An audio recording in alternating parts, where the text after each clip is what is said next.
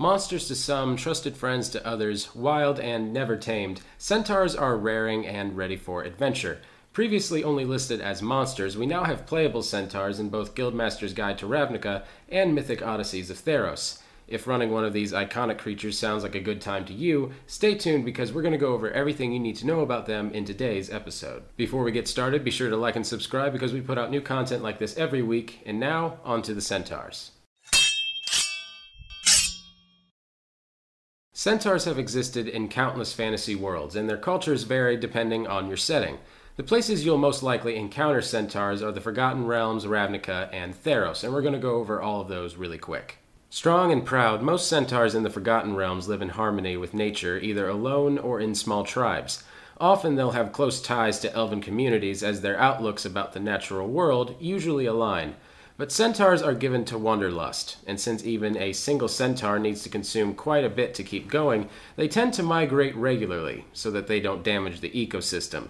This high intake often spills over to ale and spirits, and many centaurs have a bad habit of overindulging into drunkenness. Among most people, centaurs make excellent companions and even offer rides to trusted allies, though any work resembling that of a pack animal is always met with some derision. Understandably so. The centaurs of Ravnica have the same connection to nature and a love of wide spaces to roam, a love they must consolidate with the cramped and notably artificial city streets of Ravnica. Centaurs are loyal to their families and to their guilds. Most centaurs either embrace a Gruul clan and fully embrace their wild nature, or their role as a protector of life and growth within the Selesnyan conclave. I talk a little bit more about Ravnica in our Minotaur video, which you should definitely go check out. The centaurs of Theros are divided into two major groups, the far-reaching and industrious traders of the Lagona Band and the proud and fierce raiders of the Ferris Band. Lagona Band centaurs travel in family groups that trade between the major Polois. Each group, or Guri as it were, must be self-sufficient and includes merchants, scouts, warriors, and anything else the Guri needs to survive. Most centaurs remain with their Guri until they reach adulthood and set out on their protoporus, a journey of self-discovery that can take years. The Lagona believe each centaur must undertake the protoporus to find their place in the world, whether that be back in their Guri, somewhere else, or amongst the upper echelons of legendary heroes. The Lagona are the centaurs most encountered in Theros, either through business dealings or undergoing their protoporus. While their shrewd business dealings can be fierce, to say the least, they're a calm and peaceful mirror to their brutal Ferris cousins. Ferris bands often come together into vast herds to perform raids on outlying human settlements, pillaging them for loot, supplies, or whatever catches their eye. According to an old Ferris legend, it was a Ferris leader that first taught the primordial humans how to hunt and fish, and as such was entitled to half of what they caught. This little myth is used to justify the countless raids, as it's not the fault of the Ferris that the humans simply forgot this little arrangement. The Ferris value strength, speed, and prowess on the battlefield and on the hunt. They are brutal, greedy, and clever, and are usually galloping away by the time you've picked yourself up out of the rubble. Centaurs have a humanoid upper body down to the waist. Below the waist they have the bodies of horses. Their human half can display any number of skin and hair color combinations found across humanity, though they tend to have slightly pointed ears and wide, square jaws. Their horse half can also display any equine combination of fur and pattern, even including zebra-like stripes or complex spot patterns. Centaurs don't see a divide between these two halves and will often style the hair on their heads and their tails in similar styles for a cohesive appearance. Just as their cultures are wildly different by plane, centaur names will be quite different depending on where your centaur came from. Forgotten Realms centaurs don't have a hard naming tradition and their names will often vary by region. Most commonly, though, they will follow their first name with a surname inspired by nature. The centaurs of Ravnica have no family names, but instead they have unique symbols that they wear, tattoo, or weave into their hair that represents their family line. Centaur parents then impart the names of recently departed to keep the memories and souls of their loved ones alive. Lagona centaurs tend to have 3 to 4 syllable names they borrow from the cultures they trade with. Ferris centaurs tend to have short and simple names, sometimes embellished with titles of honor gained in past victories. Starting with your ability score increase, you get a +2 to strength and a +1 to wisdom. Strength pushes you hard into a melee build, and several classes really rely on wisdom. The classes that want both are mainly the melee builds of clerics, druids, rangers, and some monks.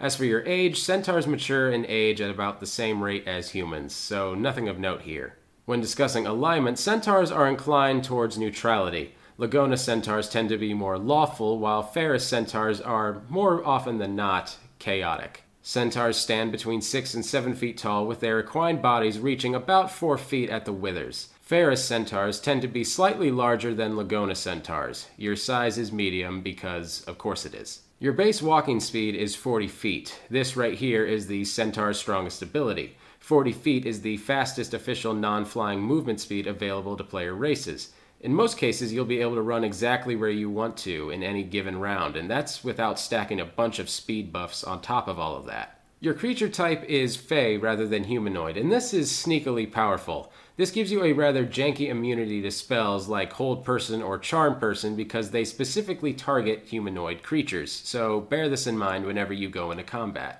If you move at least 30 feet straight toward a target and then hit with a melee weapon attack on the same turn, you can immediately follow that attack with a bonus action, making one attack against the target with your hooves. A lot of melee classes want to use their bonus action for other things, so you'll get mixed results out of this one.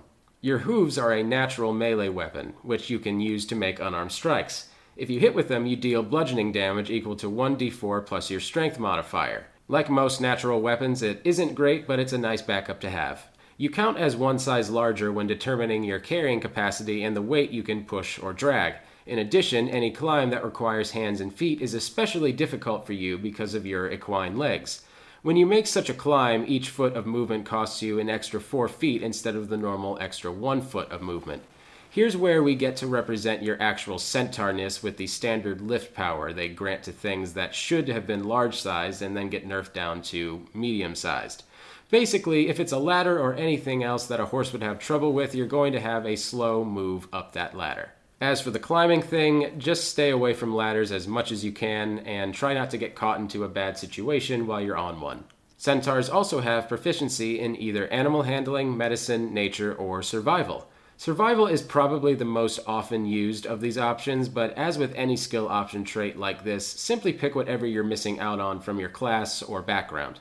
And finally, as for the languages that you can speak, read, and write in, that is limited to Common and Sylvan. And as I've acknowledged before, Sylvan is not a language in which you can speak to animals with. It's a forest language that you can use to talk to other magical creatures and things like that, but it's not going to allow you to talk to the wildlife, so don't think that it can.